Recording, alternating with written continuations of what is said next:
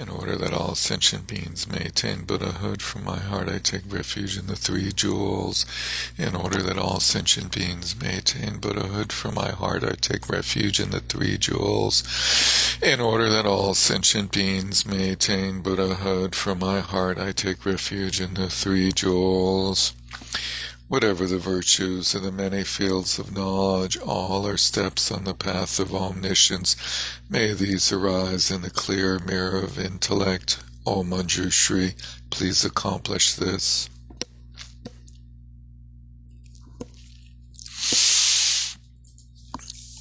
Okay, good evening.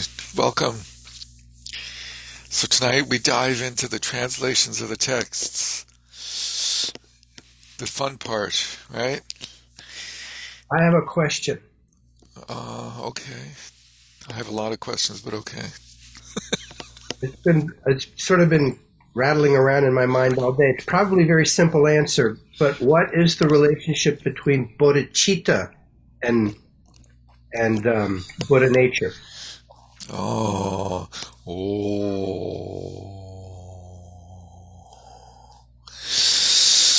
Yeah, that's one of the $64 million questions. And what was your hunch? I think they're very similar, but it seems that ultimate bodhicitta is Buddhahood. So, right? But relative bodhicitta is where it gets a little interesting because on the Buddha nature scheme of things, you have this fully uncovered, partially covered, and totally covered. And whereas with relative bodhicitta, we sort of have this thing we're trying to, establish, like it's a relative thing. So it's not it's not a permanent thing like Buddha nature. So I'm kind of curious what the relationship there is. I like to think of them as the Buddha nature as the ground and the fruition, and bodhicitta is the path. That's an excellent answer. I think that works pretty well. And it's also interesting to see that in terms of the historical evolution or appearance of the terms and the use of them, I think bodhicitta appears earlier, and as you know, the skillful means of the bodhisattva, the essence of the path or the being of the activity of the bodhisattva, and then the idea of Buddha nature appears and develops further to sort of create a context for that. So bodhicitta is wisdom. Bodhicitta, Right? no. Well, absolute bodhicitta is wisdom in a sense. Bodhi is wisdom. Changchup. Citta is either heart or mind, depending on how you like to translate that, or being, or it's really heart or mind, bodhicitta. And so it's the heart of enlightenment. The heart, or bodhi is often the translation for enlightenment. The heart of wisdom, the heart of enlightenment, the mind of enlightenment. I was just about to say, once you add the heart part, then that's in wisdom with the compassion, which is enlightenment. Right? Something like that. You sort of mix, just like mix everything in there. A sprinkle of this and that. Anyway, so that is a good question to ponder, and I find what I offered a sort of helpful way to think about it. And so we dive into the translations of the text, and after Carl's long introduction, these should be a piece of cake, right? But it's interesting to see the same stuff coming up over and over again. and see the difference in styles is also very interesting. And Henrietta. I think this question is easy. I was just wondering, what's this? What is bold in boldface here, and what is not? Yeah, in boldface are the statements that he feels really confident about, and then the rest of it is stuff. No, just kidding. The bold stuff is the root verses. His root verses? His root verses. His. Oh. Rangchung Dorje's root verses for the profound inner reality, and then the commentary, his commentary. And then his own commentary. Yeah. Okay. Thank you. Yeah, that was easy. And I thought I would start by showing a couple of things. One is, it's sort of amazing how complicated this whole presentation is. Carl's introduction, these texts, the whole Yogacara system is really a complicated system. I think you'll agree.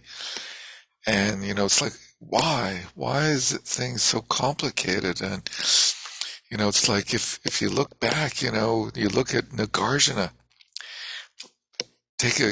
One of the main topics tonight is the four conditions, the dominant, object, and so forth condition. So how does Nagarjuna present these things? So here's how Nagarjuna presents the four conditions. It's the first chapter in his root verses of the middle way, Mula Banyamaka Karika.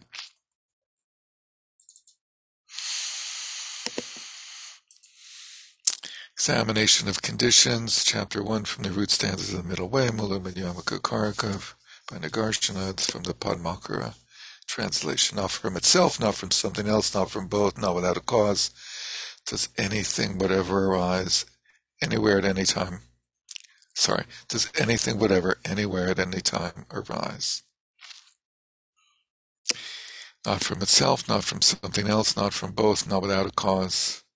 Does anything whatever anywhere at. So, first opening verse is just total dismissal of the whole idea of causation.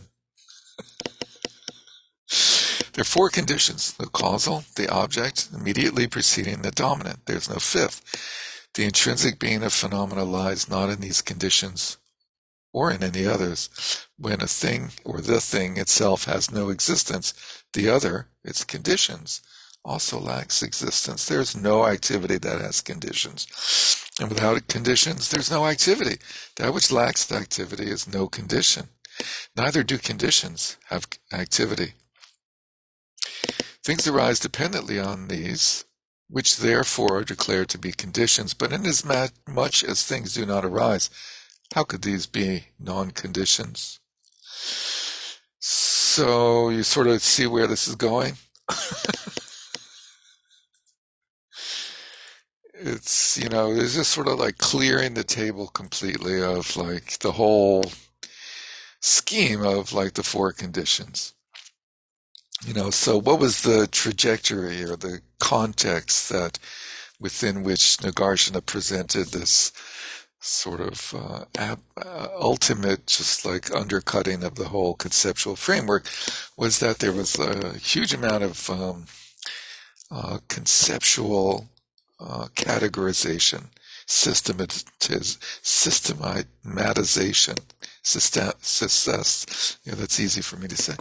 Like the Abhidharma guys were just like endlessly convoluted about all of these different lists and systems and how the different enumerations of them, how they interacted and so on and so forth. And in that process, they started to like miss the whole point of why the Buddha laid out these schemes and just ended up, endlessly obsessing with fine details and arguments about them.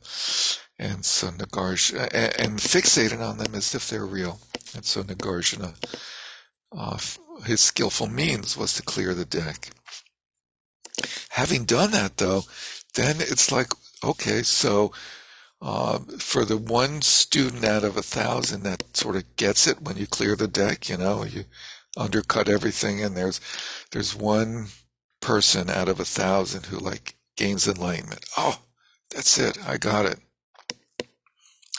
The others, the rest, like us or me, we're still not enlightened. We sort of got Nagarjuna's point intellectually, but it didn't, produce the enlightenment that it was meant to. The shock, the existential shock. So then how do we, work with that situation? Well, we then try to explain in some way, to some extent, how the whole thing comes about, how our experience comes about, what our experience is, what our mind is, what confusion is, how it arises, and most importantly, how it's dispelled. And so that's what we see here is the whole Yogacara tradition, starting from Maitreya, Sangha, Vasubandhu, is then, well, let's try to give some explanation of these things. And in the process, you see that it's basically like a circular system. I think you probably noticed that the things are sort of defined and explained in a sort of circular way. And ultimately, he doesn't really, identify what's the cause of confusion, what's the source of confusion, how does it all arise? Because there is no source. And so it's very much an experiential presentation of like, how do we understand what's going on in our mind and our experience in samsara in such a way that we can work on it. And we don't, there is no ultimate source and end, but if I have a framework, it can actually be very helpful for working with my mind in a skillful way that helps resolve fixation and doubt and confusion and suffering ultimately. So it's also helpful to look at, when you dive into a text like this, what's the outline of the text? What are the topics? So we have a little lay of the land. You don't get lost in the forest. Sorry, you don't get lost in the trees, lose sight of the forest, right? So here's a little outline from, this is from, Elizabeth Callahan has translated this text, both the root and the commentary, in a different book called The Profound Inner Principles, or the Profound Inner Principles, something like that. And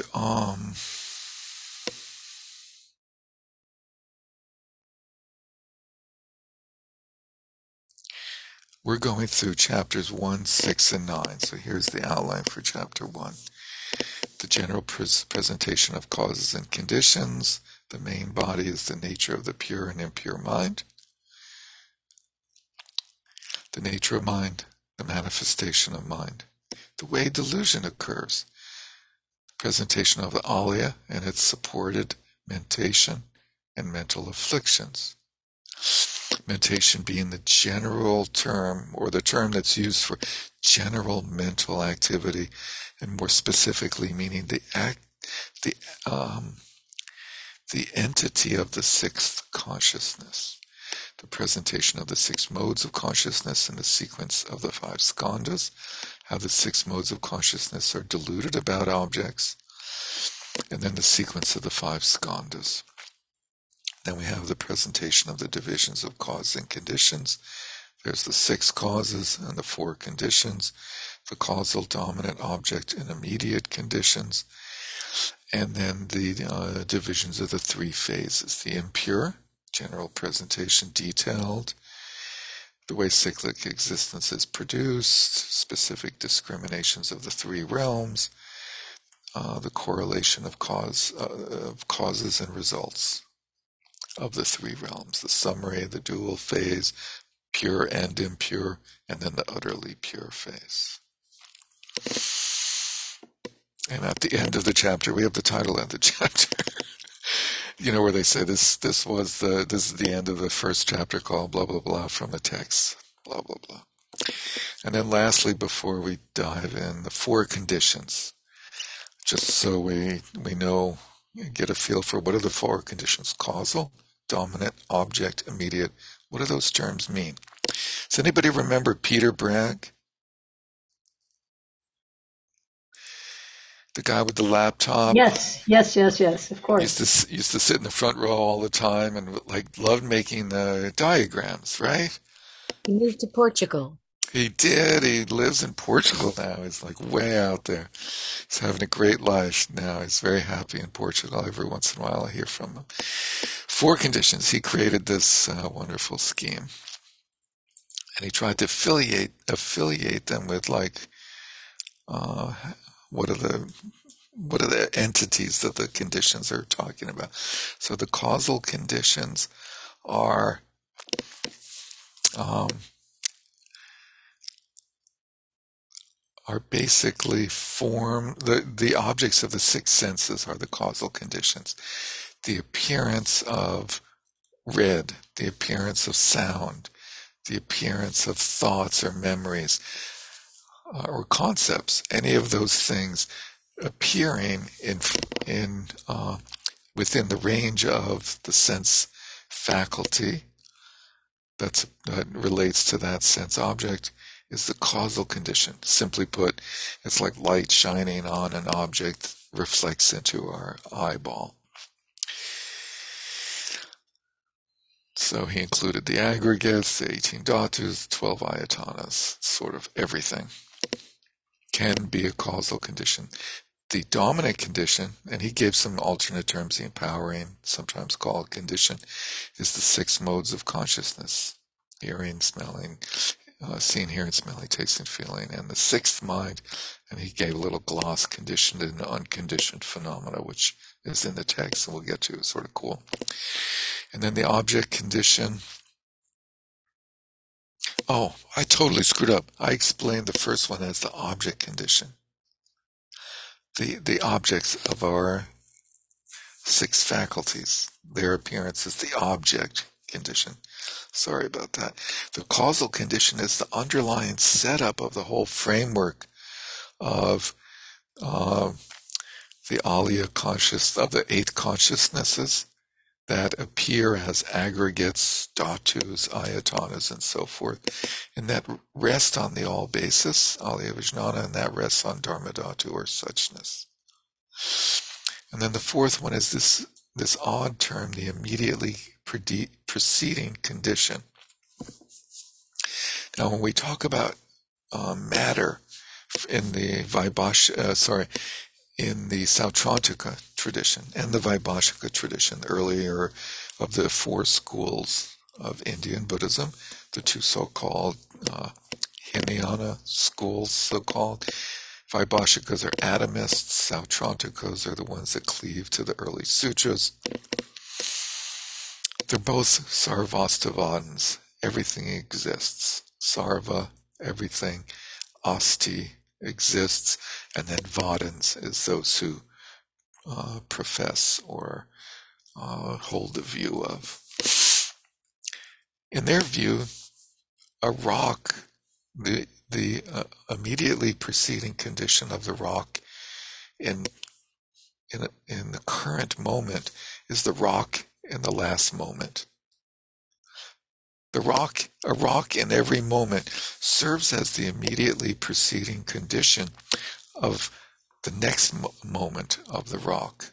And every phenomena is like that it serves as the immediately preceding condition for the next moment in the continuum of its continuum of being whatever it is until it's interrupted. With the mind, it's a similar idea, but it's not rocks, it's the mind. The mind of one moment is the immediately preceding condition of the next moment, and conditions the next moment of mind in the aspect of like a causal sequence. You don't have like a rock in one moment that turns into a grasshopper in the next moment. There's a karmic link between phenomena in terms of their causal, their continuum. Things like you plant a barley seed, you get a barley plant. You don't get a rice plant. So that idea of the immediately preceding condition. So in consciousness, it's whatever consciousness of any type that happens in the last moment is the immediately preceding condition that conditions the next moment. And the usual example is that like a sense consciousness in one moment leads to a conceptual thought about the sense consciousness in the next moment. Okay, so with that little background, let's dive into the auto commentary on the Profound Inner Reality, starting on page 129, the introduction presenting the body of the treatise. So he skips a little bit, which you saw that was... Okay, so the stainless heart of the victors being impure and pure, and utterly pure in due order is expressed as sentient beings, those who dwell on the path, and Tathagatas, respectively. Therefore, the actuality of this is to be realized.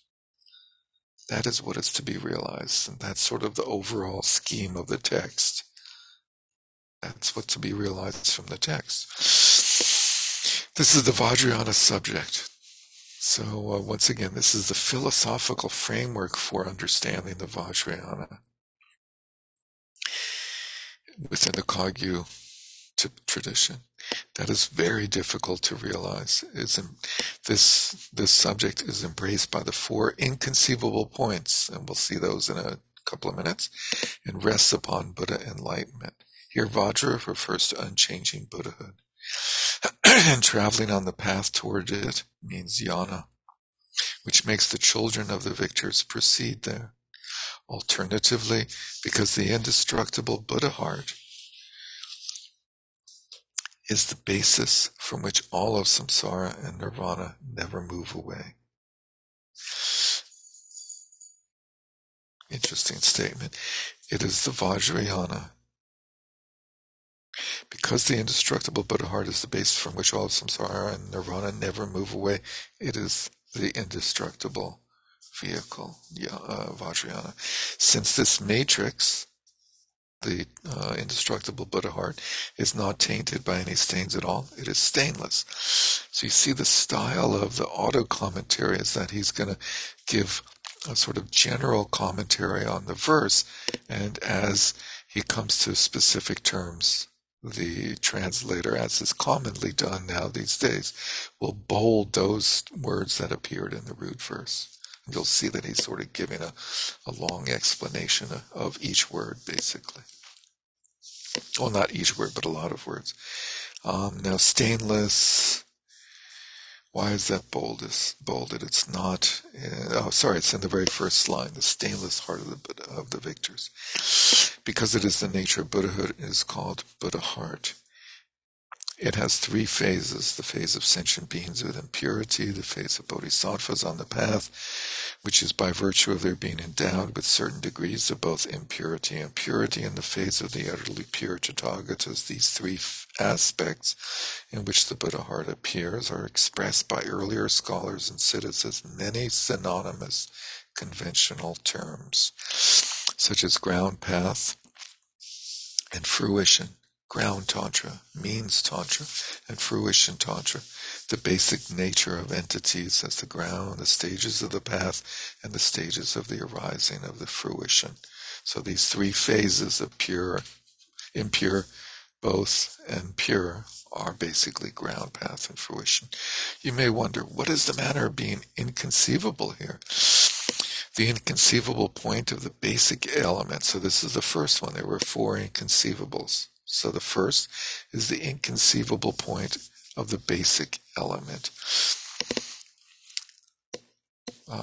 Is that the Buddha heart is primordially not tainted by any stains, but does not become Buddhahood until all afflictive and cognitive stains have been relinquished. So even though it's not affected by the stains, it doesn't manifest as Buddhahood until all stains are removed. The inconceivable point of enlightenment is that the basic element is associated with these stains since beginningless time. So the problem is we're paying attention to the stains. I am. I got oil on my shirt today, and I immediately looked it up online. You dab it, and then you put baking soda on it. Sometimes they say put Dawn liquid. Yeah. Anyway, I'm obsessed with the stains. The inconceivable point of enlightenment is that the basic element is associated with these stains since beginningless time. But because these stains are adventitious, they're not established as any real substance. The inconceivable point of the qualities of enlightenment is that the 64 qualities of Buddhahood exist in all sentient beings right now in a complete way. But if they're not triggered through the condition of the immaculate dharmas, the natural outflow of the utterly stainless Dharma Dhatu, their power does not come forth. And these are very similar to the 4 inconceivable vows of the Bodhisattva in the Zen tradition, which I'm going to ask Brent to repeat for us in a minute.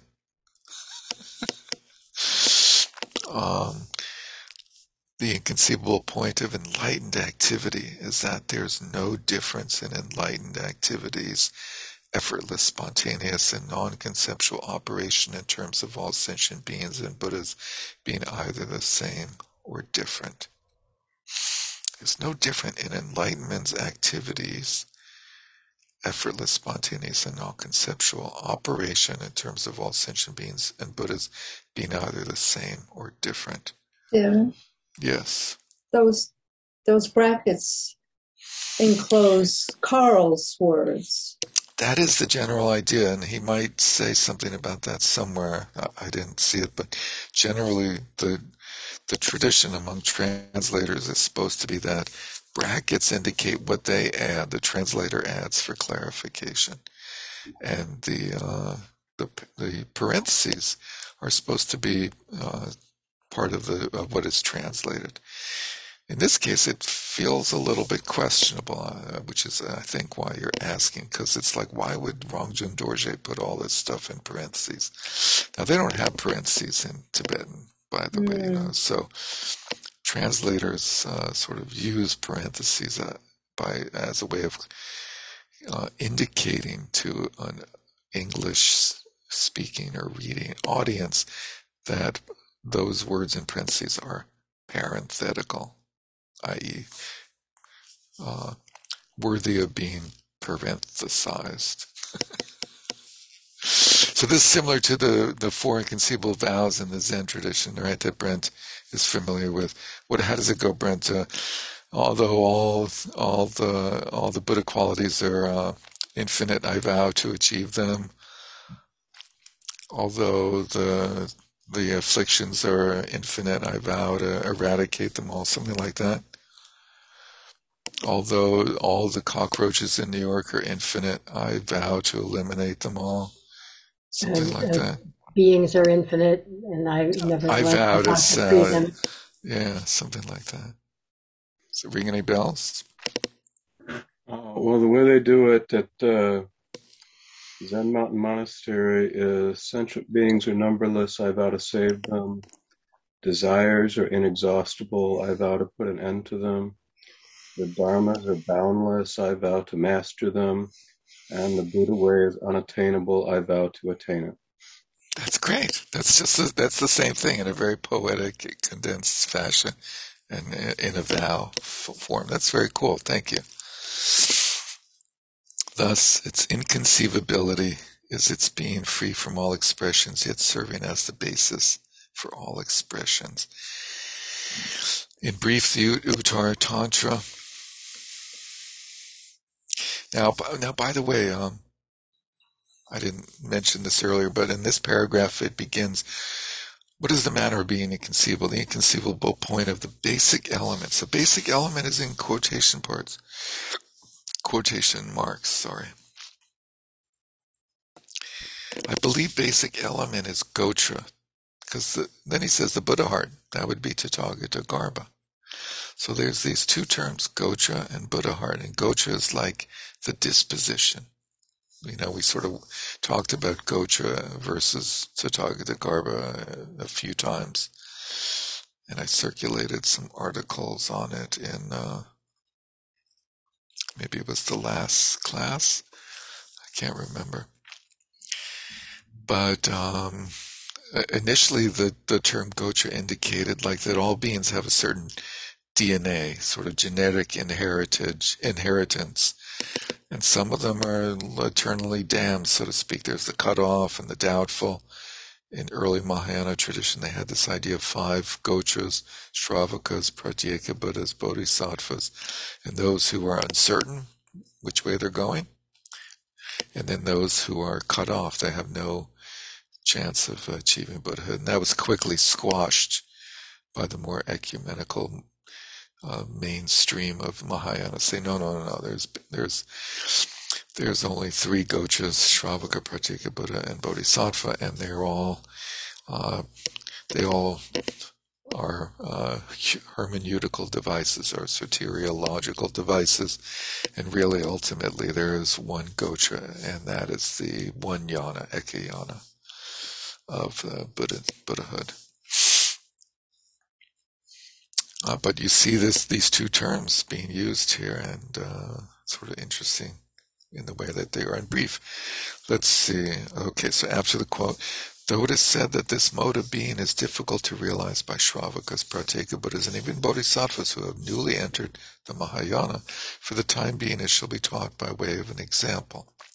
When a big precious gem of blue beryl, so we saw this in Carl's introduction, this analogy, is encrusted despite its being associated with incrustations. The incrustations do not mix with the gem inside. Likewise, at the time of sentient beings, the Buddha heart is obscured by stains, but not mixed with them. Therefore it is pure and yet associated with afflictions, though this gem may be encrusted from the very beginning, the incrustations neither arise from the gem nor do they arise from something other than the gem. Thus, through purifying these incrustations that do not arise from anywhere, not your ordinary incrustations, the gem becomes pure. Likewise, Buddhahood, which is nothing but the obscurations of mind, the Buddha heart having become pure, is exactly like this. Again, there's no difference in the qualities of that gem at first and in the end. Nevertheless, these qualities did not shine forth earlier, but later, when the gem has become free from stains, is tied onto the pinnacle of a victory banner and is supplicated, its qualities come forth. So this is the fundamental quandary of the Buddha's presentation, is how is it that beings who are confused and ignorant and so forth, how can they become enlightened? Do we create an enlightened mind, or is it spontaneously present? And if so, how? You have to wash those jewels. Likewise, all Buddha qualities exist right now, but if not triggered, interesting description, if not triggered by flawless, immaculate deeds, their power does not come forth. Therefore, these qualities are the inseparable true nature of the Buddha heart. This gem does not think, I am encrusted. I'm without incrustations. I grant qualities to those who supplicate me, only those who supplicate me, or I do not grant them to others. And it is spontaneous in granting these qualities to, i.e. to everyone. And it spontaneously manifests when the incrustations are gone. It doesn't think about that and decide. Since enlightened activity operates just like that, the Buddha heart too is spontaneous and non-conceptual. This is how its mode of being is to be realized. Not understanding these reasons, others explain that the fruition exists already right now. So here we go. He's starting to complain about other people who have simplistic views about Buddha nature. Others explain that the fruition exists already, that we have like a fully developed Buddha in every sentient being, that the afflictions are not to be relinquished, that you don't need to relinquish your afflictions to become enlightened, that new remedial wisdom cannot be produced, They say there's no, people who say there is no enlightenment. How can you become enlightened? You're screwed up. And then natural purity is the partial aspect of nothing but a non-implicative negation. He's talking about the Rongtongpas, the Gelugpas here. That natural purity, enlightenment, Buddhahood is the partial, not quite sure what he means by partial aspect, but he says it's just a non-implicative negation. There's no, you can't talk about any positive aspects. Such explanations are a far cry from the true Dharma, the Vajrayana. That's an interesting phrase, a far cry. Do you think he actually used that? Or is that Carl's translation? Therefore, one should know that this inconceivable matrix, so sometimes we see the term Buddha heart, now we see matrix. Probably Buddha heart is Tathagata Garbha, Buddha heart, and matrix maybe is just Garbha. That's what I would put my money on if I had any. The very essence of what dependently originates, such as the ultimate and seeming realities, Buddhas and sentient beings, appearance and emptiness, is contained in the three phases of sentient beings, those on the path, and Buddhas. Its essence is expressed as follows. Though beginningless, it entails an end. What is naturally pure and consists of permanent dharmas is not seen, since it is obscured by a beginningless cocoon, just as in the example of a golden statue being obscured. And we see that the source of this is the Bodhisattva, this text called the Bodhisattva Pitaka, which was apparently an amazing text because it's quoted from all over the place in the literature, but does not exist as a separate text. At this time, nobody's found any copies of it. In detail, I've already explained this in my text, the treatise determining the Buddha heart, which we'll get to. Now follows the detailed explanation of the treatise in 11 sections, general instruction on causes and conditions. So that was the general introduction. This has 4 parts explaining mind as the essence of purity and impurity, the manner of being mistaken, divisions of cause and conditions, and the divisions of the 3 phases. And the first one, the mind is the essence of purity, and impurity has 2 parts, its essence and its way of appearing.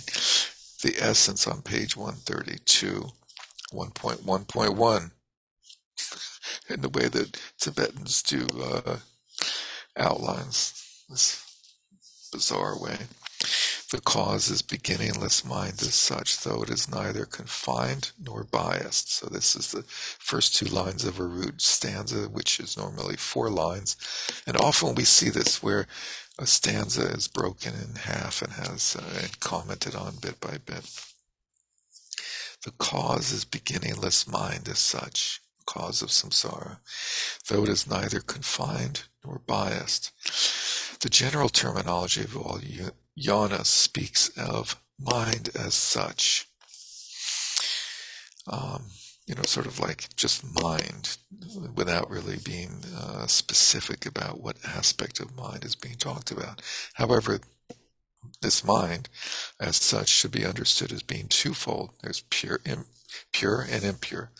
As for teaching the pure aspect of mind as such, as mind, and still calling it mind, the Uttara Tantra states, and we saw this in Carl's introduction, earth rests upon water. And this is the Buddha's cosmological framework of the universe.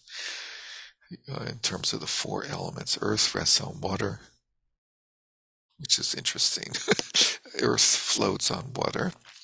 Water rests on wind, and wind on space. You would think it'd be the other way around, right? You think there'd be the solid ground on the bottom, and on top of that is water, and then wind blows the water, and then there's space above. But everything's turned upside down in this tradition, I guess. Maybe it's because the turtles are in the water. Oh, right. It's going from more coarse to more subtle.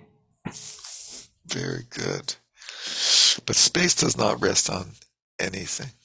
Does not rest on the elements of earth, water, and air and wind. Likewise, skandhas, dhatus, and faculties. So those are the latest evolution of phenomena rest on karma and afflictions, which are identified as the two causes of suffering in the scheme of the Four Noble Truths. Karma and afflictions always rest on improper mental engagement, i.e. ignorance. Improper mental engagement rests on the purity of mind, but the nature of mind does not rest on any of those. This expresses the Buddha heart as mind, which means that it is the basis of everything in samsara and nirvana. Sarha's Doha Kosha Gita, the Doha for the people, declares, so Sarha's famous for having written 3 long songs called Dohas, one for the peeps, the people, one for the king and one for the queen. Dear king, let's see, mind as such alone is the seed of everything from which samsaric existence and nirvana bloom. I pay homage to mind, which grants the fruition we wish for, just like a wish-fulfilling gem. Mind is everything. And the Astasahasrika Prajnaparamita Sutra says, so the Ashtasahasrika Prajnaparamita Sutra is one of the earliest Prajnaparamita Sutras to come out. It's the one in 8,000 lines. The mind is no mind. The nature of mind is luminosity. And we've seen this. I think most of us have seen this phrase before, where first you take the mind, my normal, ordinary, confused mind is empty. It is not really a mind. You can't find that mind. And yet the nature of mind is luminous. It's continuously, spontaneously present as clear awareness. It's luminosity. Anyway, this is also stated many times in the sutras and treatises, thus expressing that mind as such is endowed with purity. And we see also in the so-called early tradition of the Nikayas, what's collected in the Pali Canon, that there's places where the Buddha talks about the naturally pure mind, the naturally luminous, pure mind, which is amazing that you find that in the earliest strata of Buddhist literature attributed to the Buddha. So, the so-called Theravadan teachings of the Buddha. To express the impure aspect of mind as such as mind refers to what is taught as the Alaya consciousness. The Abhidharma Samuccaya, the compendium of Abhidharma written by Asanga, says, mind being impregnated by all the latent tendencies of skandhas, ayatanas, and dhatus is the Alaya consciousness with all seeds. So that aspect of mind that gets impregnated with latent tendencies. And latent tendencies of what? Of everything. Everything that can be categorized as the 5 skandhas, or as the ayatanas, or as the dhatus. This is called the Alaya consciousness, and that impregnation is referred to as there being seeds in the Alaya consciousness. This Alaya consciousness is embraced by false imagination. So that aspect of our mind that looks at that activity and thinks it's real is the false imagination. It consists of the minds and mental factors in the 3 realms, the 51 mental factors and the different types of minds. It's the root of all obscurations and is to be overcome by Buddha wisdom. With this in mind, just a sort of pun, I like that he uses that pun, with this in mind. In the Lankavatara, he says the Lankavatara Sutra says, the sutra doesn't really say, but the Buddha in that sutra says, O children of the victors, these 3 realms are merely mind. Saying that everything is mind. Whatever we experience as the environment is the manifestation of the Alaya Vijnana. Also the Madhyanta Vibhaga, written by Maitreya or attributed to Maitreya, states, false imagination consists of the mind and mental factors in the 3 realms. Robert. So with that chart that Pete put together and these first few stanzas, what we're going through here basically is the mechanics of karma. We're not really going through karma here. We're going through sort of like the structure of the world. Right, but I mean, like these things are implanted in our alaya consciousness, right? What happens in that chart, right? That chart is a presentation of karma. Karmic activity occurs through those four conditions. That's right. And this is saying that chart is all mind.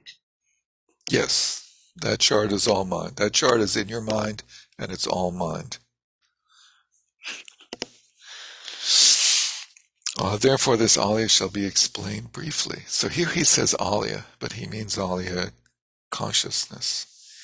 Master Vasubandhu says the following about it in his text, the Trimshika Karika, the 30 verses. Here, maturation is the alaya consciousness. So, maturation, that place where things mature, where it's like when you have eggs, chicken eggs, and you put them in the incubator, the incubation machine with the lights on and the warmth and so forth, or you have your little seedlings and the light and the water. That's the alaya consciousness, which contains all the seeds. Its appropriation, state, and cognizance are unconscious. The sort of activity of the alaya consciousness, even though it's called a consciousness, are unconscious. They're not active conscious. There's no active consciousness. Yet it is always endowed with contact, mental engagement, feeling, discrimination, and impulse. And I'll let Rangzheng Dorje explain this instead of explaining it. Its feeling is indifference, it is obscured and neutral. The same goes for its contact and so on. It flows like a river stream. In arhathood, it becomes extinguished. Okay, so he explains this quote. As for what is called alaya, if the term consciousness is not explicitly stated, it's suitable in certain contexts to express suchness as alaya too, which is confusing, but I think what somebody's trying to say here, either Rangzheng Dorje or Carl, is that in that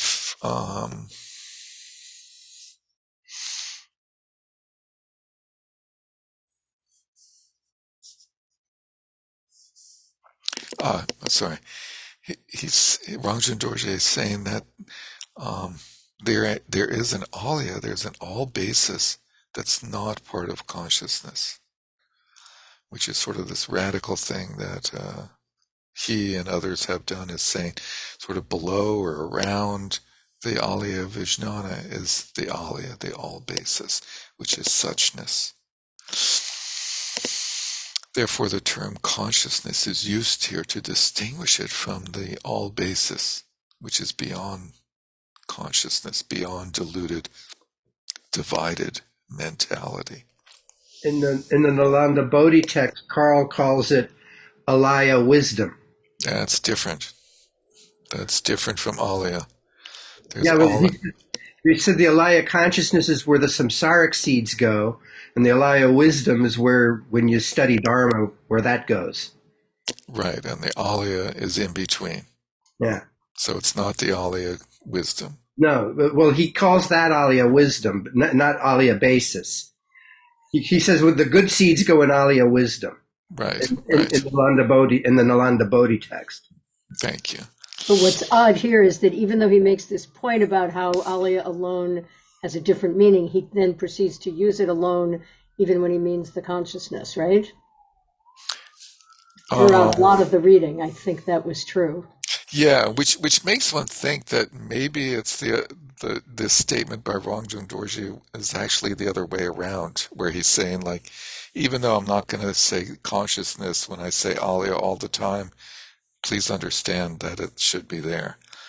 So it's a little confusing, but he does call it suchness. So that's why I'm identifying it as Alaya. Right. Now, I agree with you with this statement. It's just funny that I noticed this and then I noticed later on, yeah. He kept going and using it the other way. Yeah. So you have to pick up from context which version of Alaya we're talking about.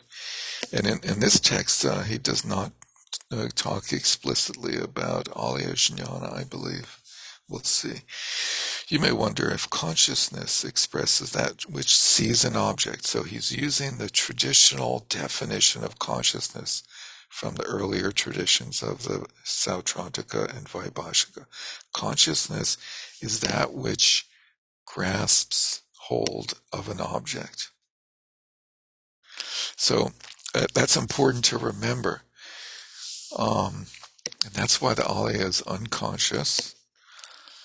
Well, that's a confusing statement, sorry.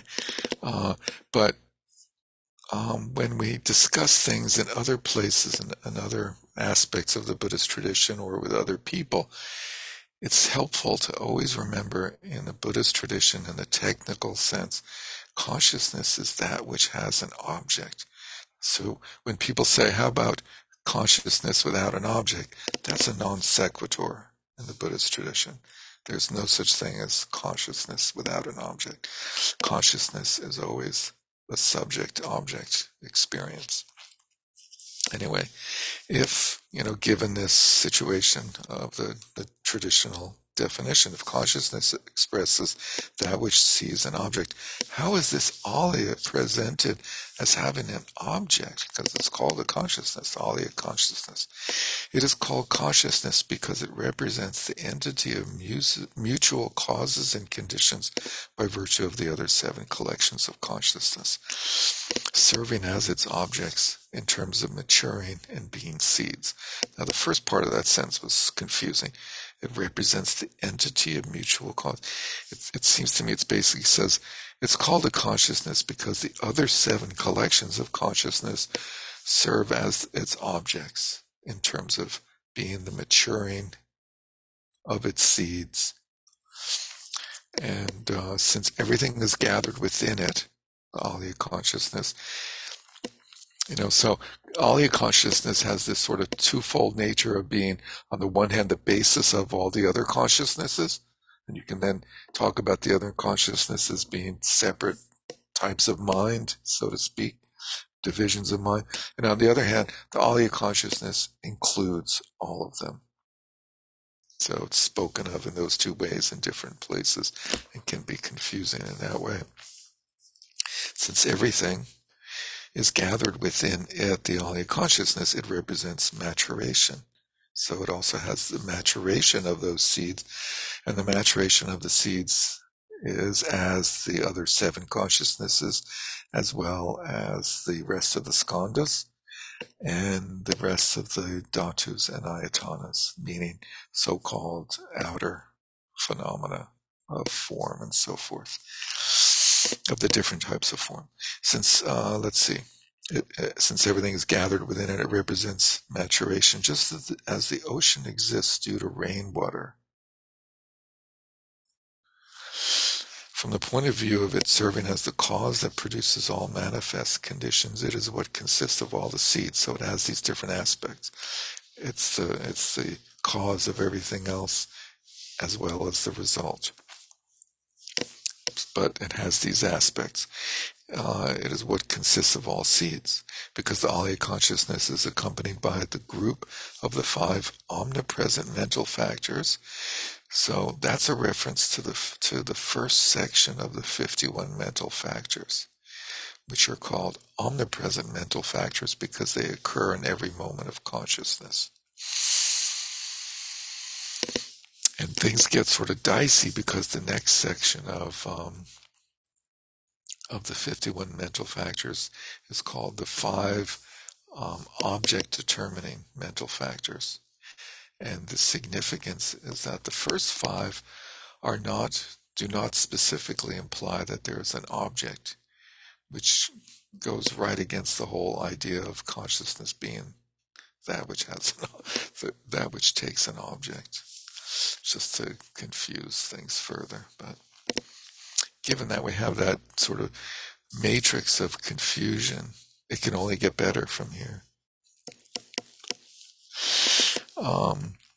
Because the Alaya consciousness is accompanied by the group of the 5 omnipresent mental factors, which are contact, mental engagement, feeling, discrimination, which are skandhas 2 and 3, by the way, and impulse at all times. These mental factors also represent features of its being considered as a consciousness. The feeling that accompanies the Alaya, so in the list that he just did, there was the aspect or mental factor of feeling. And in this case, the feeling is indifference. The options are positive, negative, indifference. And the Alaya is always indifferent. And it is unobscured and neutral. So unobscured does not mean like enlightened.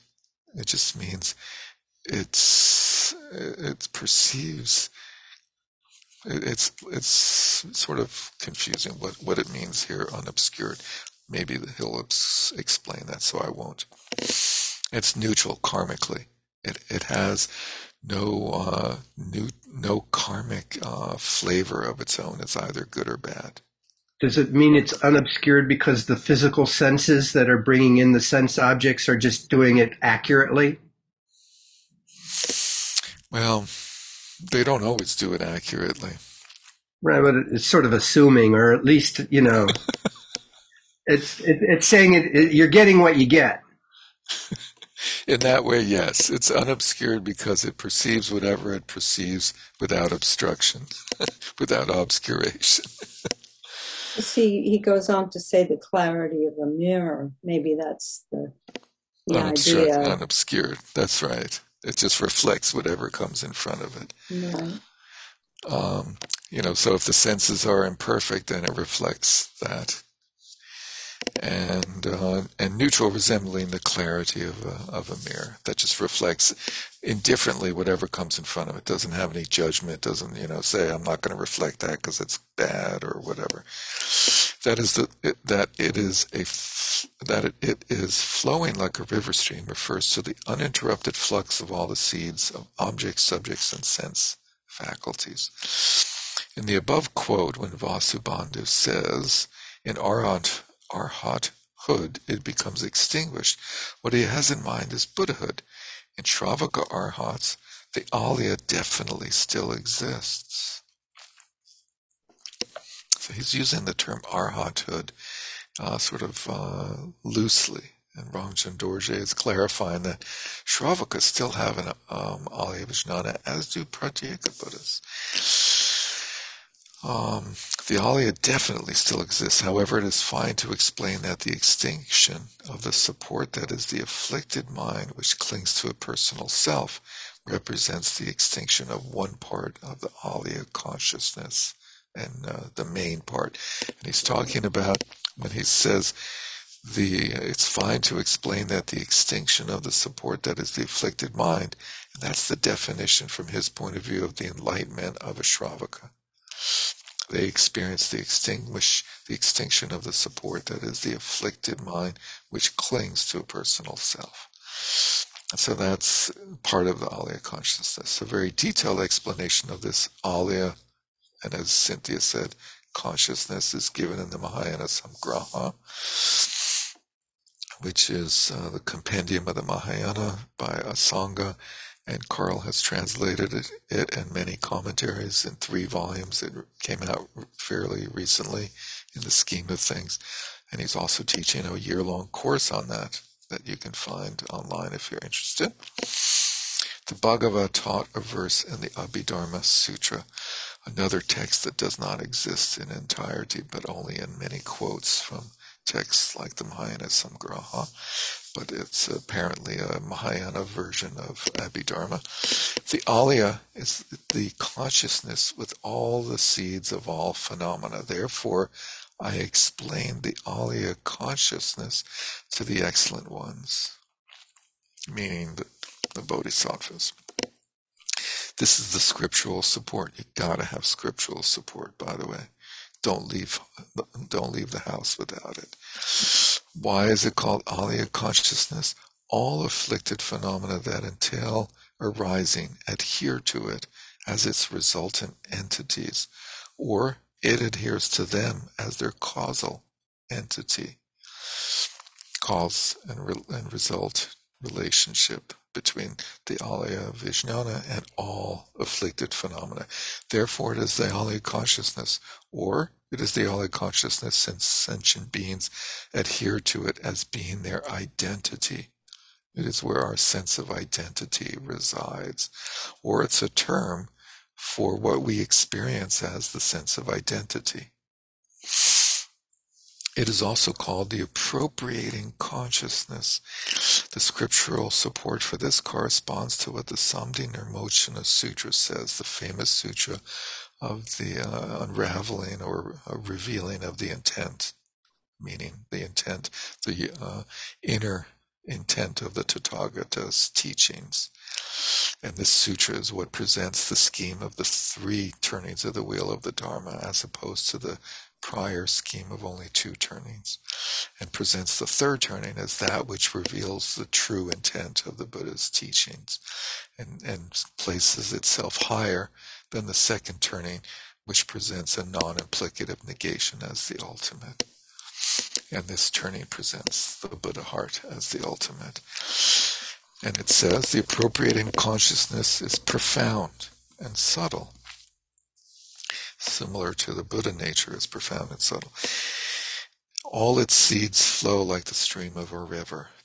Just like, the stream of a river, it's like the river is that thing that looks like it's one thing, but it's just made up of zillions of drops of water that somehow come together and hang out together and just like pass by very quickly and endlessly.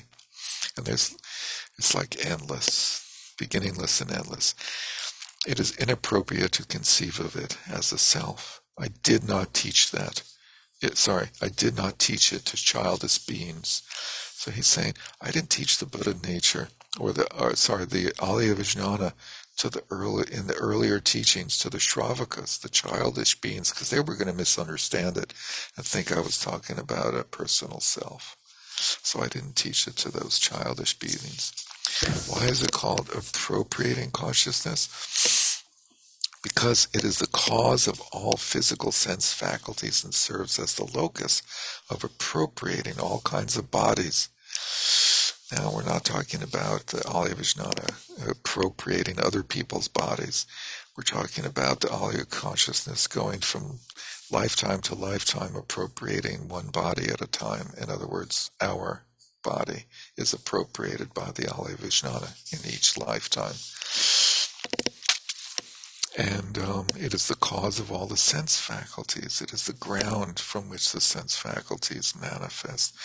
Thus it seizes the 5 sense faculties without them perishing. And you see this odd phenomena of the relationship between the Alaya and the sense faculties, and later the Ayatanas and Dhatus being described a little bit like the sense faculties and the rest of the Ayatanas and Dhatus being like external entities, but they're not being viewed that way. It seizes these 5 sense faculties without them perishing for as long as one's life lasts. And it also seizes their full manifestation when the link with a new body is established. Therefore, it is that which seizes the body that's being called appropriating consciousness. And it sounds like those sense consciousnesses or a body exists separate from the Alaya Vijnana, and the Alaya Vijnana like attaches onto it, appropriates it, and makes it, says, oh, this is mine, but it was like really separate, and that's not what's being described here. It's not described that clearly, it seems. How are its characteristics presented? In brief, there are 3. The intrinsic characteristic of the Alaya consciousness is that it, by virtue of the latent tendencies of all afflicted phenomena, has the feature of holding their seeds, thus being the cause for their arising. So it's the storehouse Its characteristic of being a cause is that the Alaya consciousness, which constitutes all seeds, abides as the cause for these afflicted phenomena at all times. So it matures the seeds is the second function. To present it as a result means that the Alaya consciousness arises by virtue of the beginningless latent tendencies of these afflicted phenomena. So it's also the result of the maturation of all the afflicted seeds, then produce the next sort of moment of Alaya Vijnana with the results of those afflicted phenomena produce more seeds.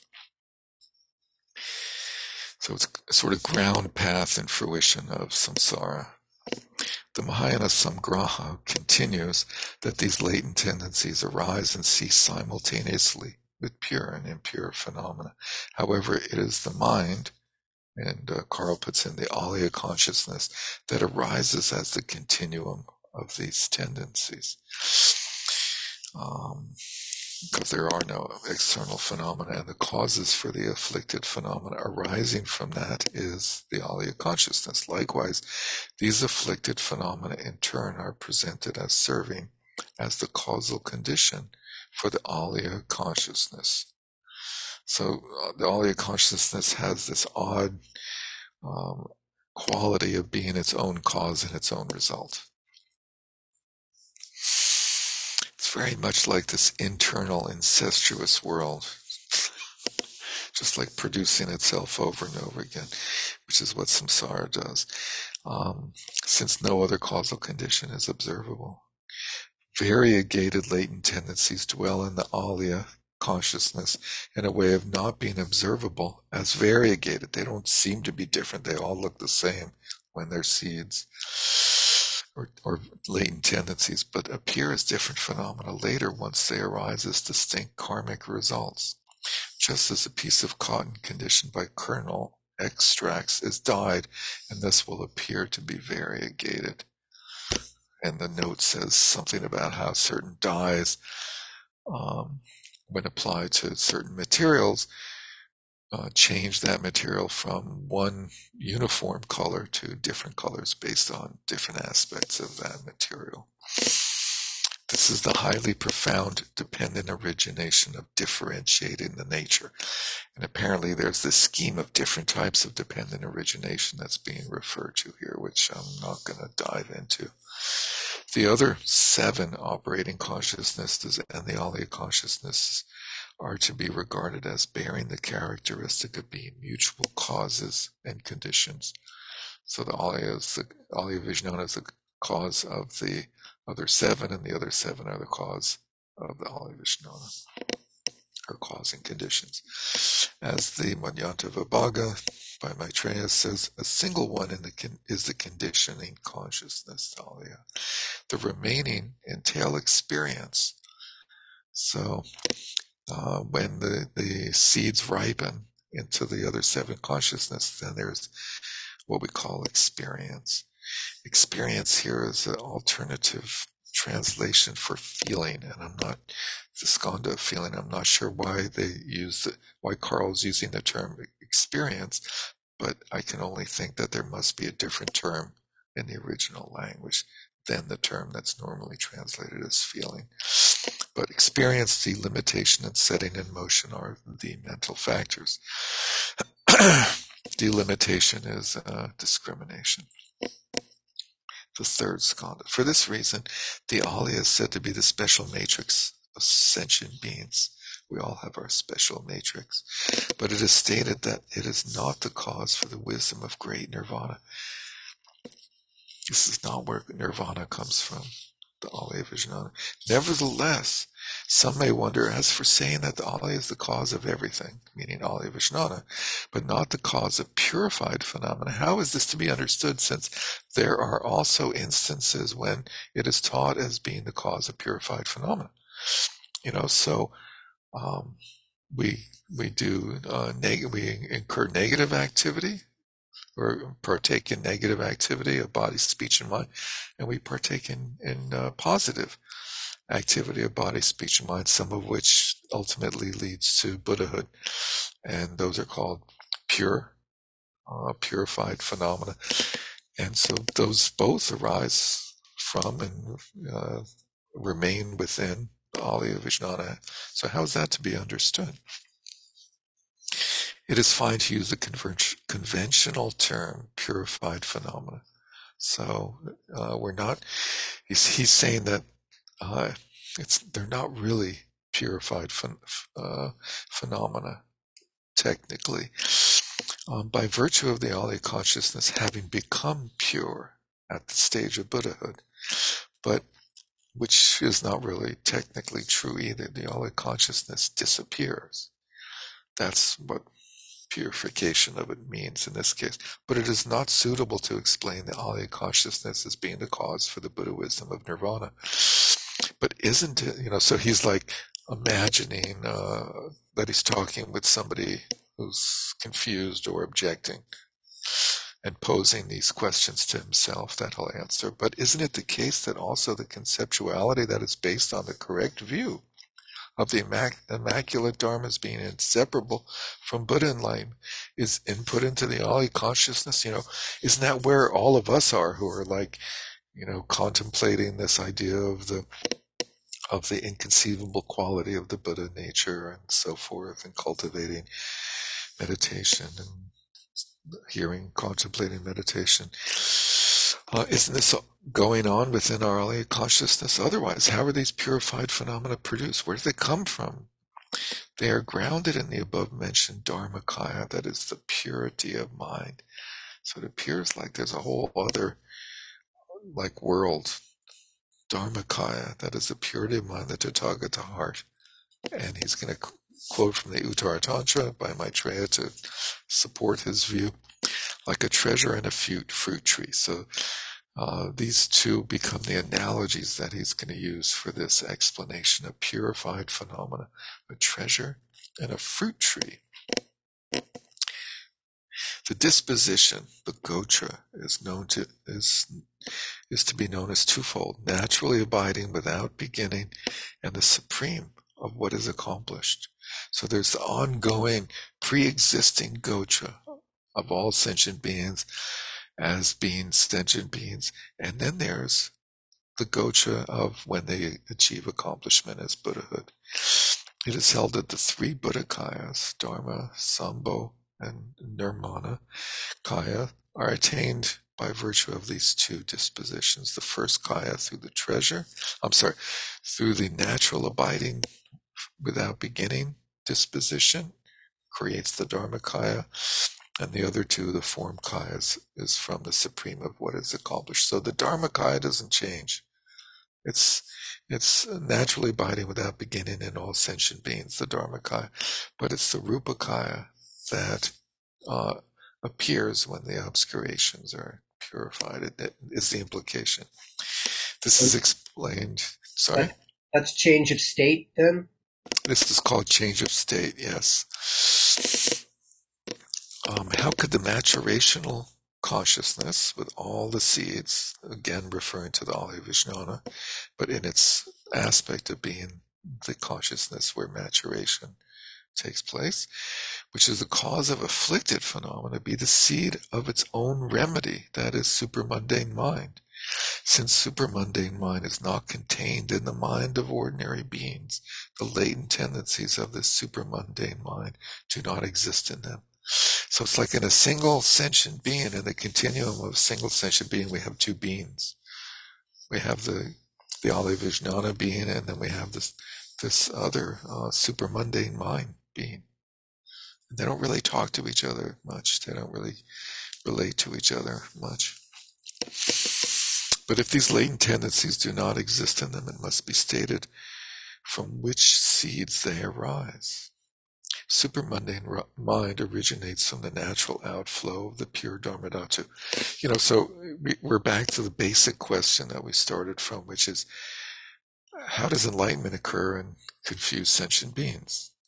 Is it something newly created? Is it something that's there from the beginning in full form? And so here's his explanation. Supermundane mind originates from the natural outflow of the pure Dharmadhatu. that we all are, there's a part of us that's the natural outflow of the Dharma Dhatu. That is the seeds which are the latent tendencies for listening. And this is a reference to the 3 stages of prajna: listening, hearing, and contemplating. Or it's a reference to the Shravakas. You may wonder, what are these latent tendencies for listening anyway? So he's picking a purified phenomena. Listening as a positive or purifying phenomena. Listening to the Dharma ends up in Buddhahood someday, supposedly. Are they of the nature of the Ali consciousness, or are they not? If they were of the nature of the Ali consciousness, how could they be suitable as the seeds of its remedy? It's like, so how do we destroy samsara with samsaric mind? Can you actually undermine samsara with samsaric mind? Don't you need the mind of nirvana to undermine samsara? So you may wonder, what are these latent tendencies for listening anyway? Are they of the nature of the Ali consciousness or not? If they were of the nature of the Ali consciousness, how could they be suitable as the seeds of its remedy? And if they are not of its nature, then look what the matrix of these seeds of latent tendencies for listening is. Okay, let's look what these latent tendencies for listening and dependence on the enlightenment of a Buddha are, which matrix they enter, and that they enter the maturational consciousness in the manner of coexisting with it. All this is like a mixture of milk and water. What a fascinating description. They're like sort of separate, but then they infiltrate into the Alaya Vijnana like milk and water. And the use of the analogy of milk and water is that milk and water never really mix. They just sort of swirl around but retain their own. The water turns milky, but anyway, they are not the Alaya consciousness because they are the very seeds of its remedy. Okay. Small latent tendencies turn into medium latent tendencies, and before you know it, you got some real problems. And these medium latent tendencies then turn into great latent tendencies, all this by virtue of being associated with listening, reflection, and meditation that are performed many times. Here we're talking about positive tendencies. The small, medium, and great latent tendencies for listening are to be regarded as the seeds of the Dharmakaya. It's funny that listening is picked up on. It's like, sort of the basic function that human beings can do is like to listen, to pay attention to their world or whatever, other people. Since they are the remedy for the Alaya consciousness, they are not of the nature of the Alaya consciousness, but since they are the natural outflow of the supermundane. Sorry, I skipped a part. They are not of the nature of the Alaya consciousness. In the sense of being a remedy, they are something mundane, because remedies are mundane, they're not ultimate. But since they are the natural outflow of the supermundane, the utterly pure Dharma Dhatu, they are the seeds of supermundane minds. Something mundane can be the seed of the supermundane. Although this supermundane mind has not originated yet, they are the remedy for being entangled in samsara through the afflictions, the remedy for migrating in the lower realms, and the remedy that makes all wrongdoing vanish. Although the supermundane mind has not originated yet, they are the remedy for being entangled in samsara through the afflictions and so forth. So one question is, when you were talking about the question of something as ordinary as listening, I was wondering, do they actually mean in this case listening specifically in the context of Dharma? I believe so. So it's not ordinary listening, it's the special listening of the 3 prajnas. Yeah, I believe so, yeah. Right. I think there's a footnote that explains it. Yeah. They are what is in complete concordance with meeting Buddhas and Bodhisattvas. So they lead to meeting Buddhas and Bodhisattvas. So listen well. Though beginner bodhisattvas are mundane, these latent tendencies should be regarded as being included in the Dharmakaya, and those of Shravakas and Pratyeka Buddhas as being included in the Vimuktikaya. That's a really cool sort of amazing scheme that he just presented, where it's like only bodhisattvas connect to the Dharmakaya, because bodhisattvas become Buddhas. But Shravakas and Pratyeka Buddhas, they do achieve liberation, which is what Vimuktikaya means. It's the body of liberation. So, on the one hand, earlier he was saying there's really no difference between Shravakas, Pratyeka Buddhas, and bodhisattvas. They all become Buddhas, and yet here he sort of places them in a different scheme. Anyway. Let's see. These latent tendencies should be regarded as included in the Dharmakaya and Vimuktikaya. They are not the Alaya consciousness, but included in the Dharmakaya and Vimuktikaya, respectively, to the extent that they gradually shine forth in a small, medium, and great way. In that same extent, the consciousness of complete maturation wanes and changes state too. So the Alaya Vijnana wanes and changes state. This is the change of state that Robert was referring to. If it has changed state in all aspects, the consciousness becomes devoid of seeds and is also relinquished in all aspects. And this is the emptying out and then the dissolving of the Alaya consciousness upon complete enlightenment. Some may think that the unfolding disposition arises newly. Now here he's using the term disposition or gotra instead of garba. But this is not the case. To present the naturally abiding disposition, a different sort of way of referring to the disposition, the Dharmadhatu has the 8 consciousnesses. The Dharmadhatu as the 8 consciousnesses, such as the Alaya consciousness, is a presentation and classification in terms of false imagination. False imagination imagines the Dharmadhatu, which he's glossing the naturally abiding disposition as the Dharmadhatu, is falsely imagined to be the 8 consciousnesses. Likewise, the unfolding disposition, and Carl added that presumably because he knows that Rangzhen Dorje has used this term elsewhere.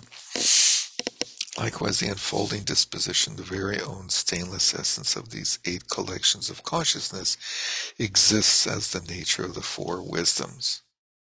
So they really are the 4 wisdoms of Buddhahood, which is the presentation in terms of correct imagination by virtue of previous states having been overcome through the immaculate dharmas that are grounded in Buddha enlightenment. The mistakenness of the 8 collections does not exist anymore. Therefore, this is expressed using the phrase, the wisdom of the fundamental change of state. For this reason, the Madhyanta Vibhaga says purity is asserted to be like the purity of the element of water, gold, and space, which I believe he's using the analogies of things that can appear to be defiled but are not really. They just carry defilements with them at times. Accordingly, mind without stains should be regarded as wisdom, and mind with stains as consciousness. That's the simplest and best explanation so far. Probably the most helpful. They say all this stuff is supposed to be like the practitioner tradition, right? I don't know. Has this been helpful for your practice so far? Well, sometimes it just seems like a lot of ink. They didn't use ink. They used no. You're right. They did use ink. They carved it in wood and then they printed it.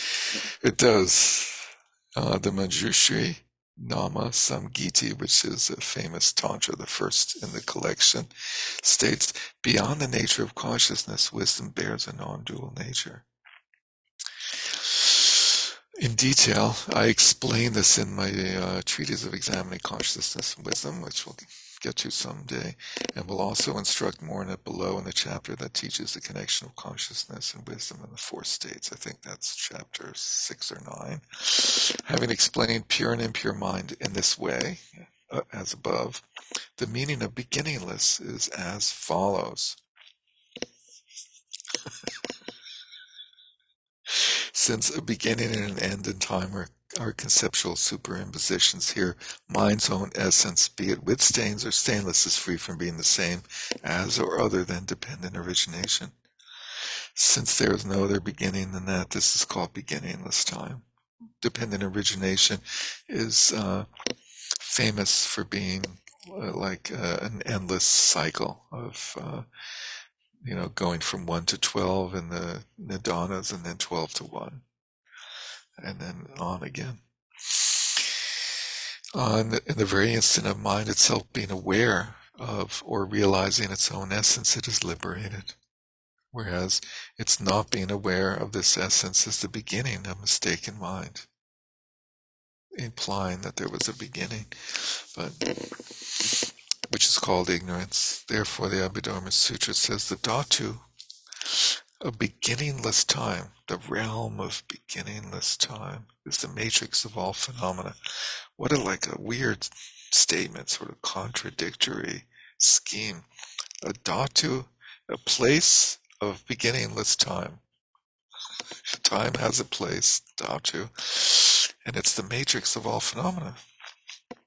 Since it exists, all beings and also nirvana are obtained. I thought it didn't exist, but anyway.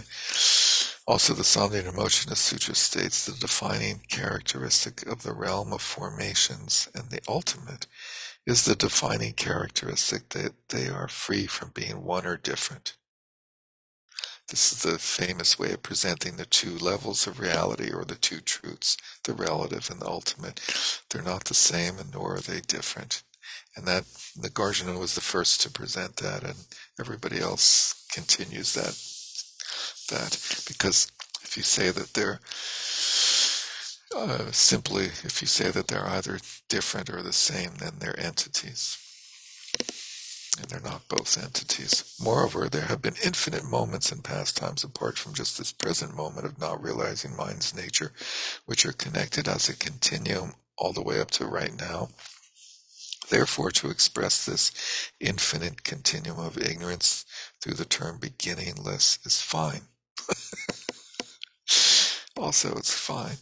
However, thoughts about mind with stains existing as something permanent from the beginning, or about its arising out of nothing, are nothing but instances of the views about a true personality. So there is no real beginning, or arising out of nothing, or just as something that has been there, always been there. There is no thing that's ever been anywhere. Yeah. Yes. Isn't there also the idea that there is no continuum? That's an illusion? That's what he's getting at. That's what he's getting at, yeah. Are nothing but instances of the views of a true personality, i.e. continuum, of thinking that there is a continuum. That's the personality. If mind were permanently connected with its stains, they would simply be impossible to relinquish. Arising out of nothing means that mind would arise without a cause.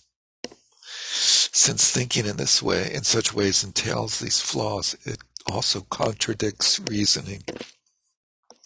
Nagarjuna says in his text called Yukti Shastika, which is the 60 verses.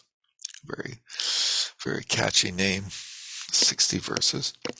How could what is dependent origination have a beginning or an end? How could what has arisen earlier come to an end later on? Free from the extremes of earlier and later, the world appears like an illusion.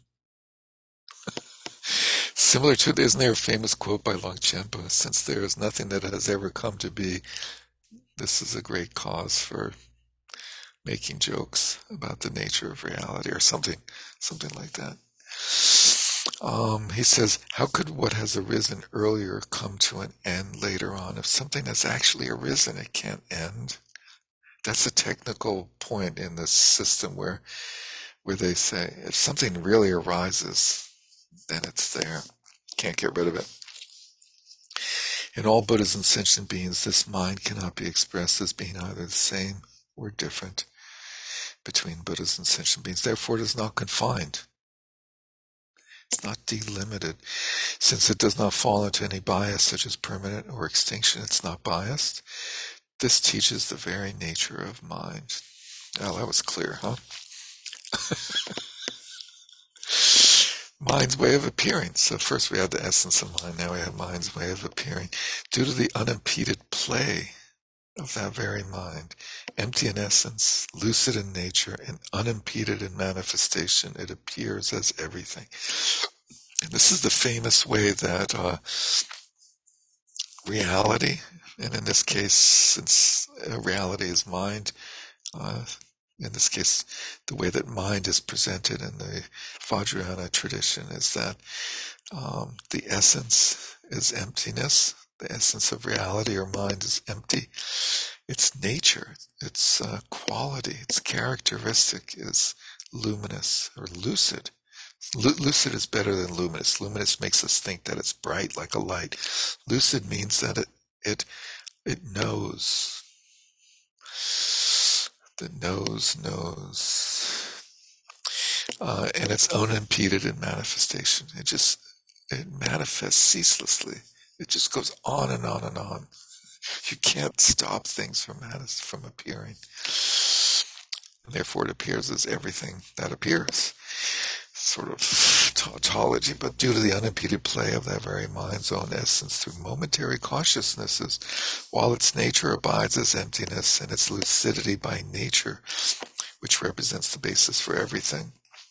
Sorry, and it is lucidity by nature, which represents the basis for everything.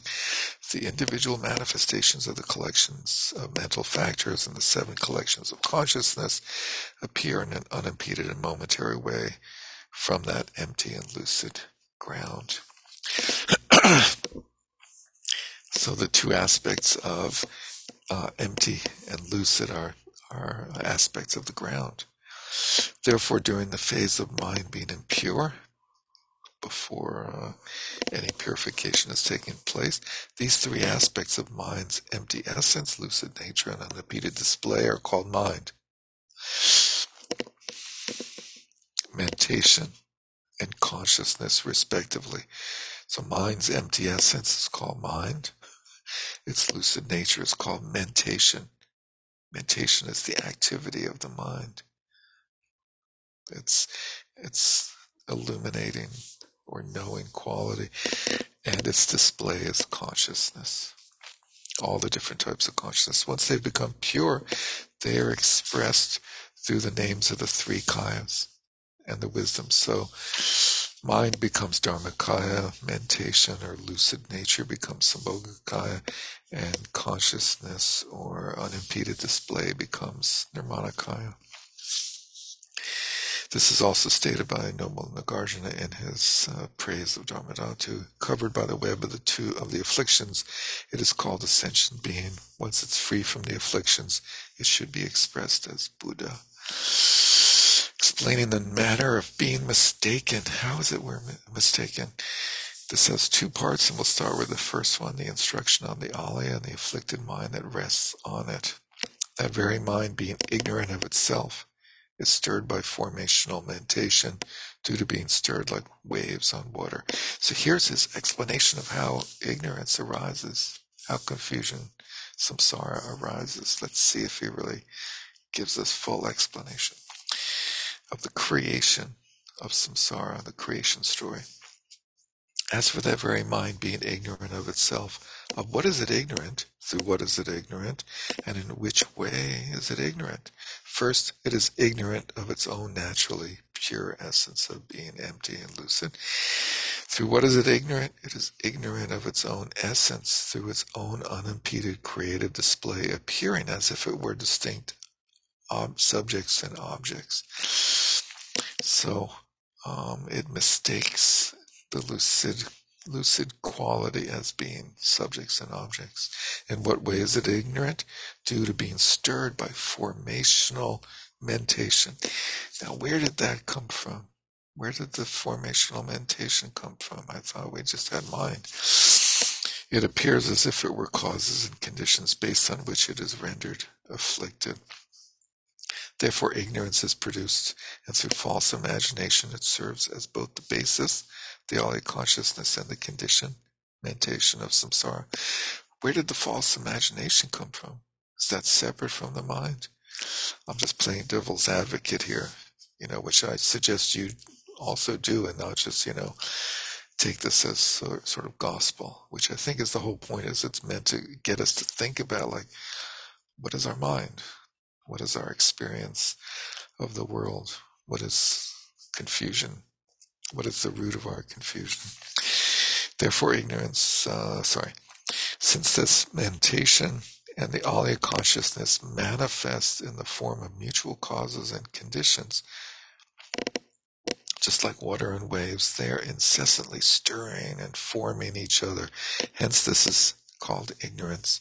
It's being explained as meditation, is also discussed in Vasubandhu's 30 verses. What operates by resting on the Alaya consciousness is the consciousness called mentation, which has as its focal object its nature being self-centeredness, which has So mentation has the Alaya consciousness as its focal object. It's looking at the Alaya consciousness, and its nature is being self-centeredness.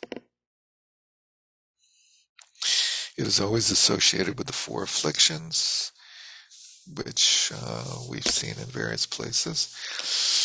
There are basically different aspects of the belief in a self, and is obscured yet neutral. So here he's calling it obscured.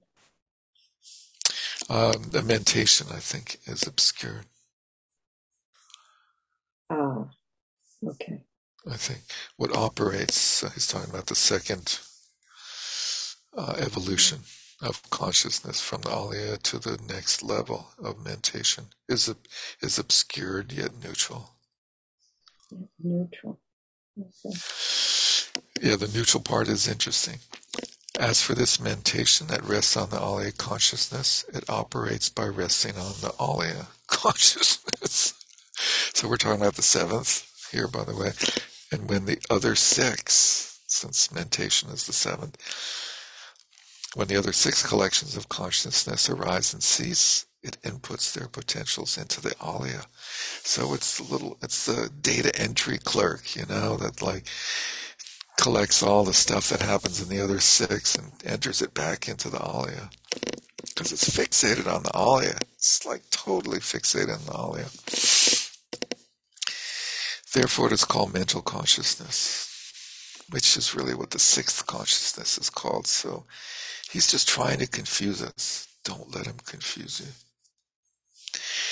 In his Pramana Vinishjaya, which is like something like the identification of valid cognition, famous text by Dharmakirti, he states that the own essence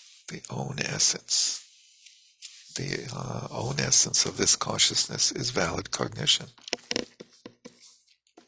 which is odd because the Rangjung Dorje or somebody else, Vasubandhu, just said it's obscured. Gotta pay attention to these apparent contradictions and see how they're resolved. This is what should keep you up at night, right? Keep you awake. More likely the opposite. The mentation that is produced by its immediate condition, which I think is shorthand for immediately preceding condition. The sense consciousnesses in this case, it just talks about that cooperates with the immediately following object of its own specific object. What an odd sentence that is. The mentation that is produced by its immediate condition, i.e. the sense consciousness that cooperates with the immediately following object of its own specific object, is valid perception. That was the most confusing statement yet. I think he wins. Dharmakirti wins the confusion award, the obfuscation award. Secondly, the mentation that has it as its focal object, it being the Alaya Vijnana, has the character of regarding the Alaya Vijnana as me, and is called afflicted mind. Since this aspect of mentation conceives the Alaya vijnana as the self, and is always tainted by a sense of the four afflictions. It is the locus of the afflictedness of consciousness. The seventh consciousness is the afflicted consciousness. Therefore it lacks any valid cognition and gives rise to all minds that are non-valid cognition. So here we see it being talked as non-valid cognition. So why did Dharmakirti state that its own essence is valid cognition? I think what he's trying to do is make the distinction between the afflicted mind as being invalid cognition, but the regular, like sense perception cognition is valid. So I think he's kind of looking at the two different aspects of mentation separately and saying one can be valid and one cannot. Exactly. He's basically building a case for there being two aspects of the seventh consciousness. That's the which is immediate mentation, right? Yeah, which is really interesting development in the whole trajectory of the Yogacara world. Is this distinction of the seventh as having these two aspects. This mentation in general has both aspects. The one, the immediate mind, is said to be consciousness's own essence, and the other, the afflicted mind, is described from the perspective that based on it, mistakenness is caused. So the seventh consciousness has both a valid cognition part called the immediate mind and an invalid cognition part, which is the afflicted mind, the klesha consciousness. And this is like an amazing development because normally when we describe the sixth consciousnesses or the eighth consciousnesses, it's not really clear like where the moment-to-moment attention is. And attention is actually a mental factor, and it's like, we have this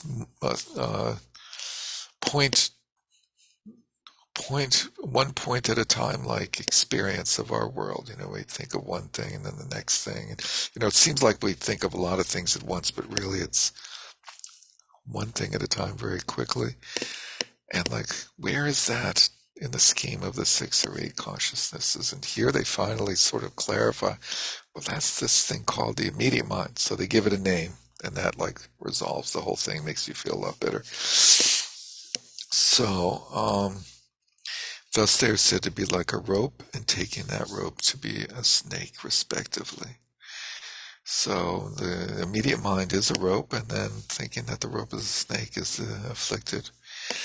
Here, others explain the immediate mind as part of the sixth. So some people put it there, the mental consciousness, and some explain that ultimately it does not exist.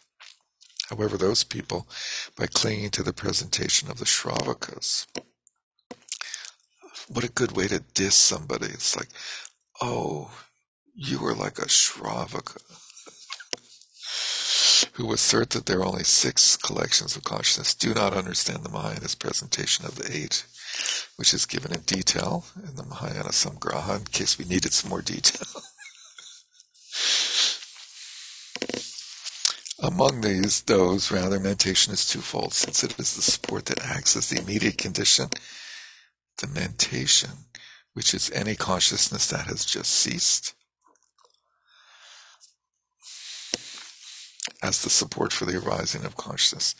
A confusing statement, but something about like it being the moment-to-moment attention. The second is the afflicted mind, which is always congruently associated with the four afflictions of the views about a real personality. 1, self-conceit. 2, attachment to self. 3, and ignorance. 4. This is the support for the afflictedness of consciousness. Thus, consciousness is produced by virtue of the first aspect of mentation as its support, while the second one makes it afflicted. So how do we come about to and have a pure mind? How do we purify our mind?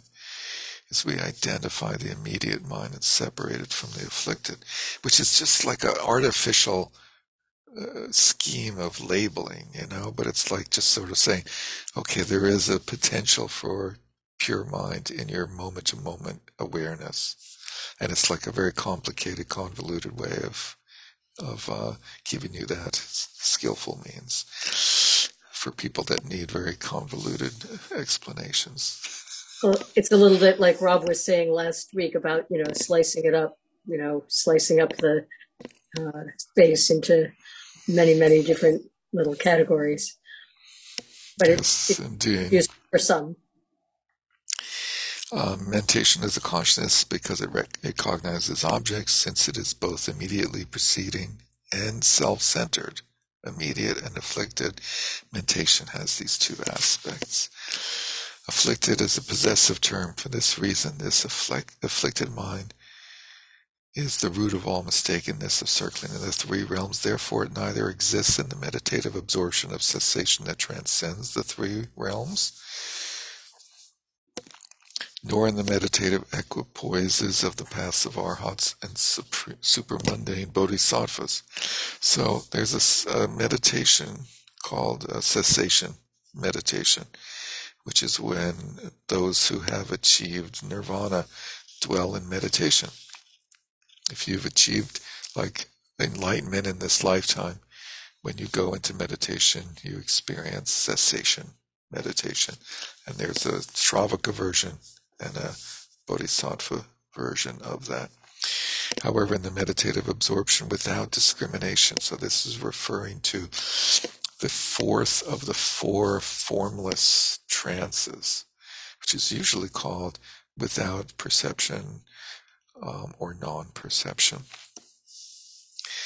However, in the meditative absorption without discrimination, which is the cause for being born as a long-living God without discrimination, i.e. in the fourth level of the form realms, of the God realms, the afflicted mind still exists because they're in samsara.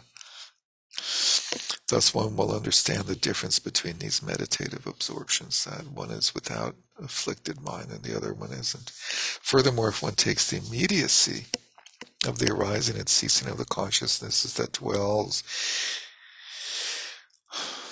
the arising and ceasing of the consciousnesses that dwells in the Allah to be part of the sixth, the mental consciousness, then at the time of being able to dwell in meditative absorption of cessation, since there would be no seventh consciousness separate from the Alaya and the six other collections of consciousness, there would be only 7 collections altogether at that time. You didn't get your money's worth. Be only 7. For the immediate mind is claimed to be included in the sixth consciousness by those who do that, and the afflicted mind does not exist in that meditative absorption. These fine points are sort of irrelevant, it seems. On the other hand, if some people come to think that the stainless meditation taught by the Bhagavat, another epithet of the Buddha, must be presented as a 9th collection of consciousness, this is not justified either. Interesting statement, eliminating a 9th consciousness. You may wonder then, due to what is the 7th consciousness mentation, which is also explained as the immediate mind, presented as the afflicted mind, and due to what is it presented as stainless? In what way does it become the source of stainless mind? It is good to say that it becomes afflicted because once it is embraced by the 4 afflictions mentioned above, but to express it as stainless mentation, once it is embraced by the immaculate dharmas that are grounded in the enlightenment of a Buddha. So that's a good way to describe it. So when that moment-to-moment attention is embraced by the immaculate dharmas of the Bodhisattva path, then we call it stainless mentation, when our mind is pervaded by compassion and wisdom. It is said that as long as these two have not undergone the change of state of having become completely pure, they will remain blended together. So until you attain enlightenment, you're going to experience alternation between the afflicted and the stainless mind while on the path. And the Mahayana Samgraha discussed this in detail, but it's the evidence for the existence of this afflicted mind. If it did not exist, there would be the flaw of the non-existence of isolated ignorance. Really keep you up at night. Also, there would be the flaw of the mental consciousness being dissimilar to the 5 sense consciousnesses. For just as the dominant condition of the eyes and so on are the respective simultaneous supports for the collections of these 5 consciousnesses, dominant condition being the sense faculty. Mentation is the dominant condition that supports the sixth consciousness. So the seventh consciousness is the sense base for the sixth consciousness. There would furthermore be the flaws of the lack of a hermeneutical, etymology for mentation. That would be really upsetting. And of there being no difference between the meditative absorption without discrimination and the meditative absorption of cessation. Another major setback. In fact, the meditative absorption without discrimination is characterized by the presence of the afflicted mind, while the meditative absorption of cessation is not. Otherwise, these two would be without difference. If there were no clinging to a self and self-conceit in that latter state, without discrimination, there would be the flaw of being without afflictions throughout one's entire rebirth as a God, in such a state without discrimination. And therefore, there would be you would not be in samsara. You would not be a God. A further reason is that the occurrence of clinging to a self is observable in virtuous, non-virtuous, and neutral states of mind at all times. So even though you have virtuous and non-virtuous states of mind, there's clinging.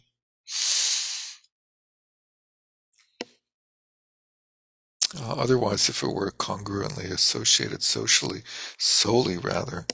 with non-virtuous states of mind, the affliction of self-conceit would therefore only occur in those, but not in virtuous or neutral ones. And so suddenly your fixation on a self would be gone when you're cultivating compassion and wisdom. And you would be momentarily enlightened, and then you would lose that enlightened state. Therefore, by virtue of the simultaneous occurrence, so these are both present, of afflicted meditation with all virtuous, non-virtuous, and neutral state of minds, and occurrence in terms of being congruently associated together, these flaws will not accrue. Since meditation is afflicted, it is obscured, yet neutral. It is always congruently associated with the flaw, obscuring afflictions. Furthermore, in the context of the explanation of the 18 dhatus with the aspects of the 3 dhatus of mentation, dharmas, and mental consciousnesses are presented, or when they are. So that's the 16th, 17th, and 18th dhatu, right? Mentation is the sense faculty. Dharmas are the objects of the mental sense faculty, and then mental consciousness is what arises when the mental sense faculty and the mental sense objects or dharmas are connected or are presented to express the immediate mind as the dhatu of the 6th. The mental consciousness is just one particular way. It's limited, but when it's taught as the 7th, it's described as any one of the 6 consciousnesses, including the 5 that have just ceased. And Vasubandhu's explanation of the 5 skandhas says the 6 dhatus of consciousness depend on the eyes and so on, cognizing their respective focal objects such as form and so forth. The dhatu of mentation is any one of these consciousnesses having just ceased, because the locus of the 6th consciousness is stable. In this way, the dhatus are presented as 18. I think what he's trying to say in a convoluted manner, is that while the first 5 sense faculties are limited to their own objects and give rise to their own consciousness, the mental sense faculty can take all the other 5 consciousnesses and objects and faculties as its object. Instruction on the 6 collections and the order of the skandhas, and I'm way over time. Oh my God. Sorry about that. We'll continue some other time. Maybe I should skip parts of this. I hate skipping like the actual text, but it's a little bit repetitive, eh? Well, I don't know. I'll continue to go through it slowly, since it's good to understand this stuff rather than fly through it. But it's like so convoluted. It's this clunky terminology and stuff. It's interesting that, is that the translation in English, because it's like such unfamiliar schemes that everything has to be translated in these unfamiliar terms that are like multi-word terms. Anyway, Yeah, like on we're like, every second or third page, I have to like stop and rewrite in in the English, in like normal it English. goes like, what are they saying? Like maybe this. Yeah, put the sentence into normal word order. Anyway, I hope that's useful.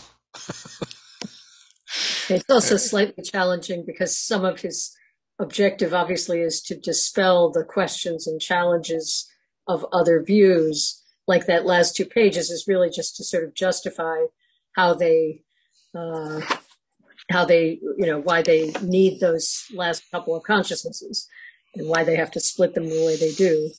Yeah, I don't think anybody here was complaining about it. I sort of went along with him, and maybe we don't need all of the explanations and responses to objections, because unless there are any. Anyway, thank you very much. By this merit may all obtain omniscience. May it defeat the enemy wrongdoing from the stormy waves of birth, old age, sickness, and death from the ocean of samsara. May I free all beings by the confidence of the golden sun of the great east. May the lotus garden of the Rigdon's wisdom bloom. May the dark ignorance of sentient beings be dispelled. May all beings enjoy profound, brilliant glory.